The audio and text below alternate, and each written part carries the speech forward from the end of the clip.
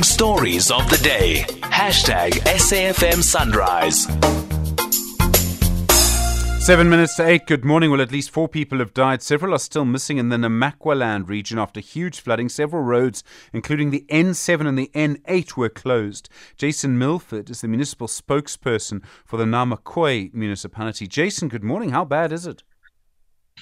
Hi, good morning, and good morning to the listeners as well. Yeah, it's quite extensive. Although we've been having some sunshine the past 2 days, water is still flowing. And unfortunately, 4 people have died. Police confirmed the 3 are foreign nationals and 1 is a local. He's a former policeman, 35-year-old former policeman that died.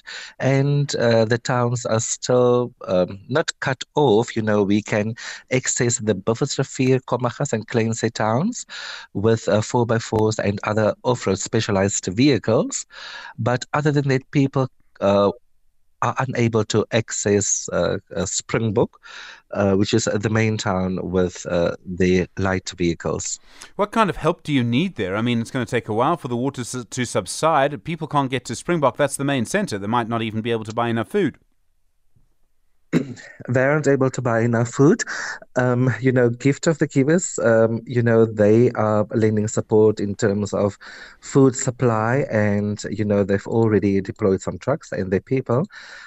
So they are here to help, because I think their vehicles would be able to access the low water bridge, to get through to these towns. And with medicine, we were able on Sunday, when the police deployed a helicopter, we were able to deliver some medicine to these towns. There was a mother that gave birth at home, and the mayor of the Namaqaland municipality, Dr. Gustav Bock, who is a medical doctor as well, on Sunday he was able to assess the situation and checked up on the baby, and he is quite pleased with the baby's health. So, Jason Milford, thank you very much indeed. All right, I wasn't expecting a story like that to come out of this flood. The municipal spokesperson for the Namaqaland municipality.